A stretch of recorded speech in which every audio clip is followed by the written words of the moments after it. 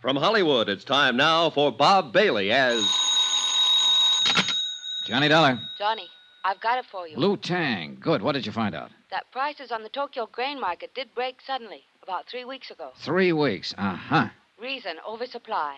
The price has been holding since, at about 60% of the peak. A 40% drop, big enough to cause the damage. What damage? The sinking of the Molly K, a double cross, a frame-up, murder. It's as clear as crystal, Lou. Come see me later tonight. Tell me all about it. All right. Or at any rate, come on, tell me about something. About a certain night in Paris, maybe?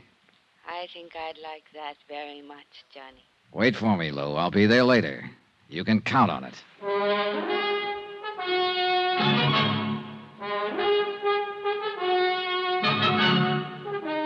Tonight and every weekday night, Bob Bailey in the transcribed adventures of the man with the action-packed expense account, America's fabulous freelance insurance investigator. Yours truly, Johnny Dollar.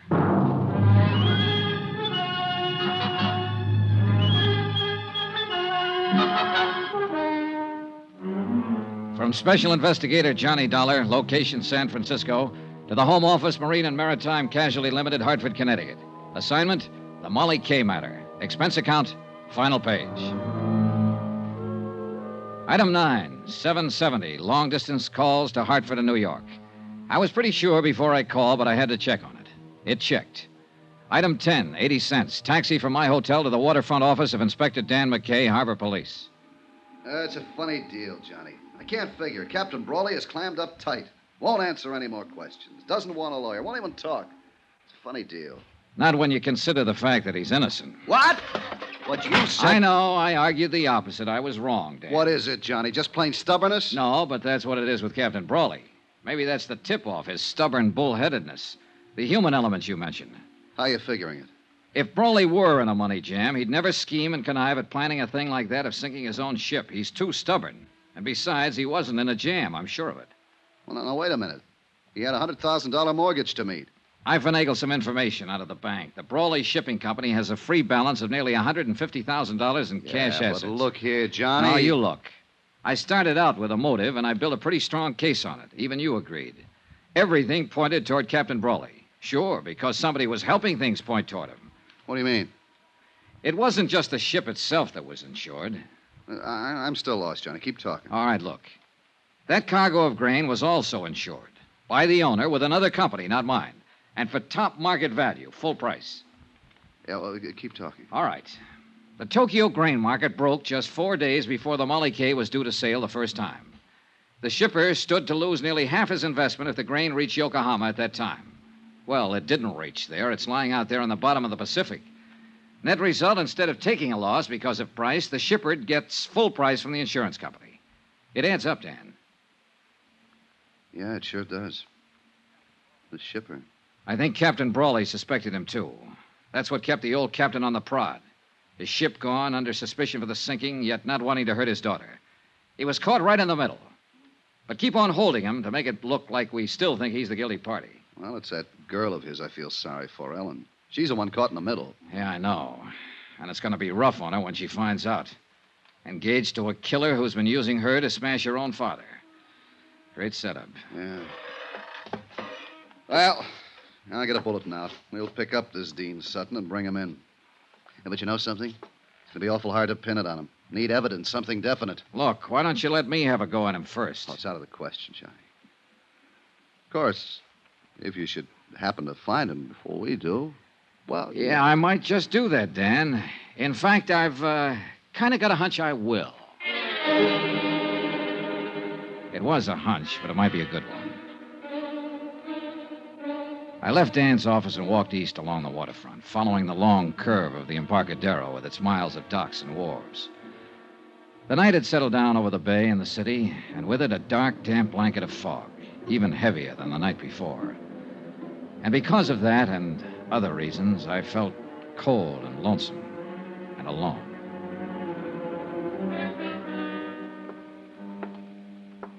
I turned off the Embarcadero and walked out Pier 29. I was about 30 yards from the Brawley warehouse when I was suddenly brought up short. On the water below me, tied to a wharf piling, was a light cabin cruiser rocking gently with a swell. It had no business being there. Pier 29 was a commercial berth. My hunch was right. I moved quietly to the edge of the wharf and stood watching the little cruiser for several minutes. There was no sign of life, no sound. Finally, I climbed over the dock rail, down the wharf ladder, and stepped onto the deck. Still no sound, no movement. I moved over to the companionway door leading down below decks and reached out my hand for the latch. Then I stopped short, caught suddenly by a sharp feeling of danger.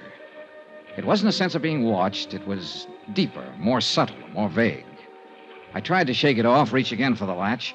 Then the boat shifted slightly, and the dim glow from the wharf light overhead moved across the hatchway door.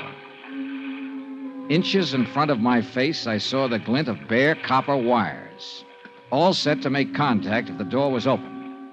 One more move, and I'd have been blown sky high. That boat was booby-trapped. There was a light burning in the office of the Brawley Shipping Company. I knocked on the door, drew my gun, then I stepped back and waited. I leveled the gun on the door. Johnny. Are you alone, Ellen? Yes, of course. Come on, let's get inside. What is it, Johnny? Have you seen Dean Sutton tonight? I tried to find him, but I couldn't. My father's been arrested, charged with murder. Yeah, I know, honey. I came here to go over the company records to see if I could find something that might help him, anything. Ellen, Johnny, look. Look at this mess. Somebody's been here. Files dumped in the middle of the floor, papers all over the place. Yeah, looks like they're planning to start a bonfire. Say, tell me something, Ellen. Does Dean Sutton own a boat? Yes. Light cabin cruiser named the Piper. Why? It's tied up at the wharf. He's around here somewhere. Well, what of it? What do you mean? Your father didn't sink the Molly K. Dean Sutton did it. But he wasn't even on board. He didn't have to be. He hired an explosive expert named Benny Wong to do the job. He got your father to take Benny on as steward. That's the man they're accusing father of murdering. Dean is the one who did it, using your father's gun. But why? To collect the insurance on that cargo of grain. Oh, look, I know it's a rough deal, honey, and I know how you feel. But I guess your best bet is to chalk it up to experience. At least your father's in the clear now. I think I sensed it, Johnny. That something was wrong with Dean. Badly wrong. I guess that's why I felt like turning to you instead of him. Why I still feel that way. I think I'm going to cry. Then cry. Cry it out and get it over with. Come here, Ellen. I held her close and tried to comfort her. She pressed her face against my chest and whimpered like a hurt kid. I kept stroking her hair, breathing in the scent of her perfume. Perfume.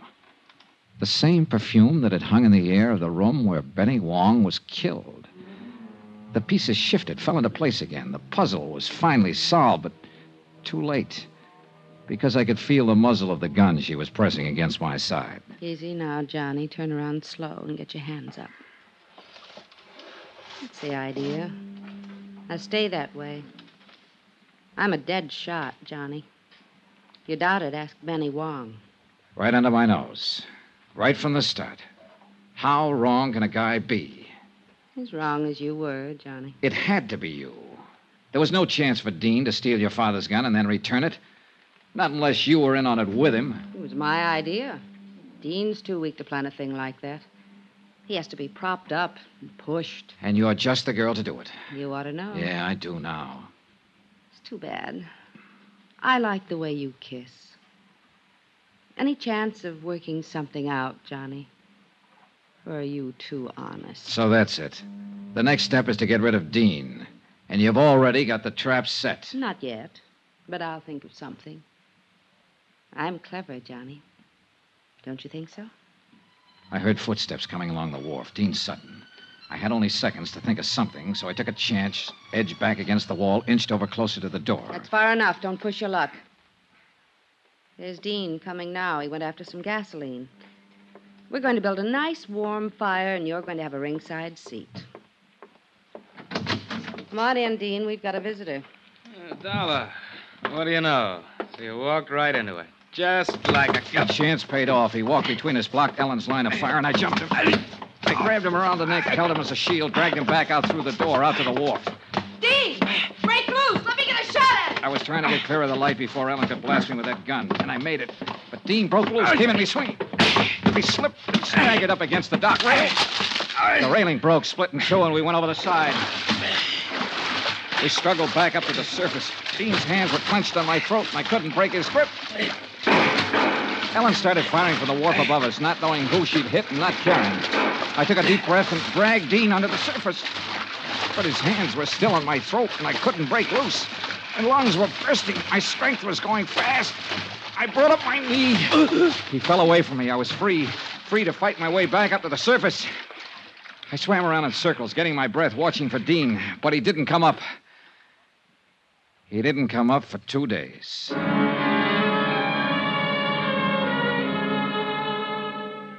When I climbed up the ladder onto the wharf, Ellen was nowhere in sight.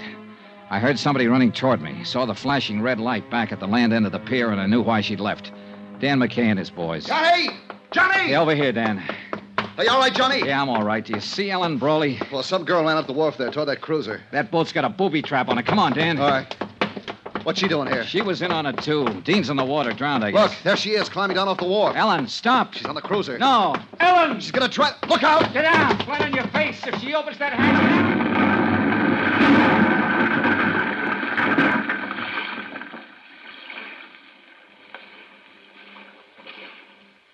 Blown to bits. Booby trap. They had it rigged for me, and she... No. She didn't know about it. That wasn't meant for me. They were both pulling a double cross. Dean set that trap for her. End of expense account, except hotel and plane fare back home. Total $547.60. Well, it looks like the company pays off on this one, Dave. The ship owner was innocent. But you'll make it back. I really feel sorry for Captain Brawley. He commanded his own quarterdeck for 25 years. Strong and proud and unafraid. He had a wife once named Molly Kay, and a ship named Molly Kay. And he had a daughter, too. And now the sea has taken all of them away from him and left him cast up on the beach, a broken old man. Bitter, beaten, alone. Yours truly, Johnny Dollar.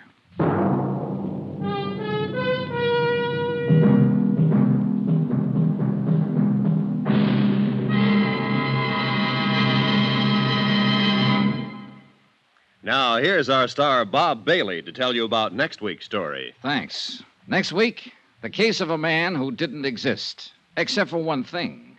He suddenly showed up. Join us, won't you? Yours truly, Johnny Dollar.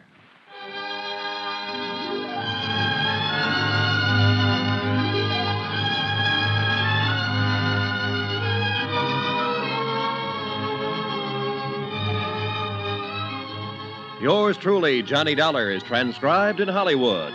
Written by Les Crutchfield, the entire production is under the direction of Jack Johnstone.